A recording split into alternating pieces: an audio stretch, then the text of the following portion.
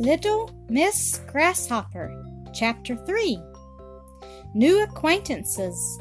Very early the following morning, a great cracking of whips was heard, for at 4 o'clock Chappi and Georgie were already waiting in front of the cottage for the cows, which were to be brought here from one place and another in order to drive them up on the mountain, where the big herd was. Then the two would remain up there until autumn, and they were so delighted about it they couldn't make enough noise. For to be up there together and have nothing to do the whole summer but run around with their whips and with the cows was to them a splendid prospect. When their mother had fastened on their knapsacks and admonished them to be good boys, and they had gone away with their cows, she went back into the house, and then began a sweeping and dusting in every room and corner, from top to bottom, so there was no end to it the whole day long. The sun had already gone down behind the fir trees when the woman once more wiped off the windows one after another, and looked around to see if everything was in order. Everything was shining, the windows all around the house, the table with the slate top, the benches against the walls, and even the floor. The woman now saw a whole procession of porters, horses, and riders coming up the path from the valley. She ran quickly up the narrow stairs to the attic chamber, put on a clean apron, and placed herself in the doorway in order to receive her strange guests. The procession stopped, and Herr Feland lifted first his wife, and Fraulein Hollweg, then the children from the horses. Rita had hardly touched the ground when she ran to and fro for joy, and did not know which was the most beautiful, the tiny wooden cottage with the little bench in front of the door, the green fields around with the flowers and brooks, or the golden evening sunshine on the rocks and fir trees. Everything was so new, so lovely. Ella, too, was quite filled with admiration, and looked around in silent astonishment. Then their father and mother came into the cottage, and a new pleasure began for Rita, since everything here was so different from anything she had ever seen in her life before. She seized Ella by the hand and ran with her into every corner. See, there are seats all around the room against the wall, and just see where you can climb up." Whereupon Rita ran quickly up the stairs leading up behind the oven to an opening through which the sleeping room was entered. This was a wonderful discovery. From there they went through an open door into another chamber where two beds stood. This led into a little garret room, and a wooden staircase on the other side went down again into the living room. This made a wonderful circuit which could be made many times a day, and everything about the whole house, inside and out, looked so new and unusual and promised so much. Rita didn't know what she should enjoy the most.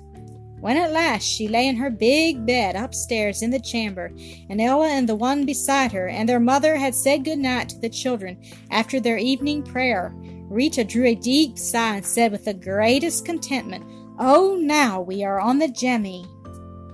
The most beautiful summer days now followed, with golden sunshine on the meadows, with cool breezes blowing up in the evergreen woods, and the deep blue sky spread out above the rocks and the white snow-capped mountains. In a few days, Ella and Rita had discovered all the lovely spots in the neighborhood, where they could lie down and spend the warm afternoon hours agreeably until evening, when a stroll was taken with their papa and mamma. But Rita was more inclined to discover lovely spots than to rest, and while Ella was sitting on the soft moss under the fir trees, or on the green meadow ground of the mountainside, enjoying the thought that Fraulein Hollweg was coming to read her a charming story, or tell one, Rita had always some new plan which she proceeded to carry out. Meanwhile their mother sat in the house with their papa, and often had to lie down to rest, for her health was very frail.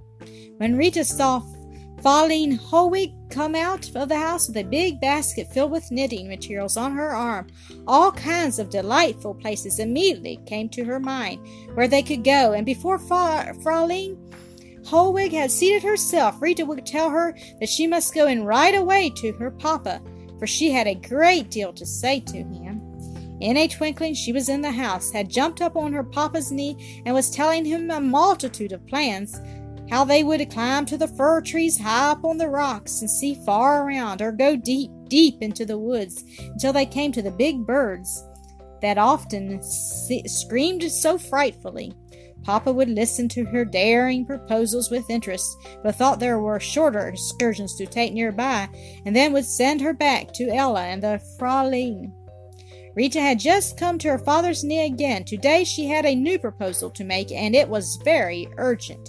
"Oh, Papa, lay down your book for just a little minute," she begged. "I have something to tell you." Her papa granted her request and listened attentively. "See, Papa," continued Rita, "yesterday and again today a little boy has been standing in front of the cottage over there, and he opens his eyes wide and keeps looking over here. I must really go over there and ask him why he does that and what his name is." Papa agreed to this necessary errand, and Rita started off at once. Seppli had been standing over there in the same spot for an hour, gazing at the neighbor's house opposite, for since the strange people had come there was always something new and remarkable to see.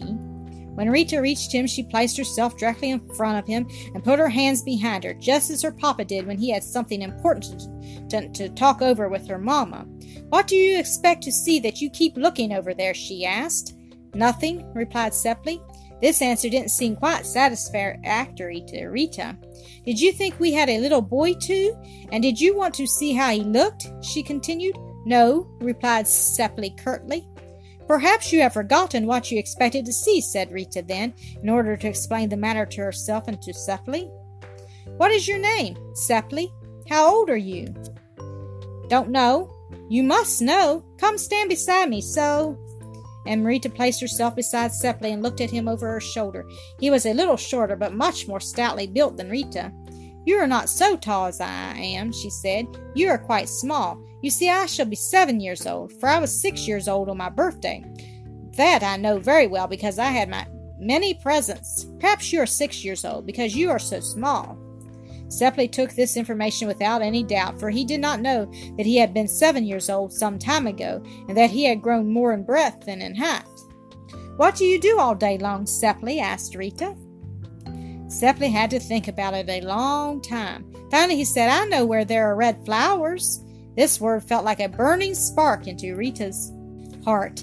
Suddenly she saw a bush with flaming red roses somewhere in the woods, and everything in her longed for the wonderful flowers. "Where? Where? Seppli, where are the flowers? Come, let us go there quickly." And Rita had already seized Seppli's hand and drawn him along, but Seppli followed rather slowly. "There," he said, and pointed with his finger to the woods above. "Oh, can you go there into the big forest?" and said Rita expectantly, pulling Seppli along with her all her might. "Yes, and then still farther," replied Seppli, deliberately and without hurrying his steps. He had heavy wooden shoes on his feet. But Rita pulled Seppli still harder. She already saw the path through the dark woods before her, and behind the trees the big red flowers glowing and shimmering. "Come, Seppli, come!" she cried, and pulled him along still harder. They now came past Casper's cottage. Her papa was standing in the doorway. He was looking to see why his little girl stayed away so long, for the visit granted must have come to an end by this time. Just as he stepped on the threshold, the strange pair came along, Rita pulling Seppli after her with all her might. "Here, here, not so fast, little grasshopper," called her papa. "Come here. Where are you dragging your new friend?" "Oh, Papa," cried Rita in great eagerness, "he knows where there are such beautiful red flowers in the forest. We are going to get them." "No, no," said Papa, taking Rita by the hand.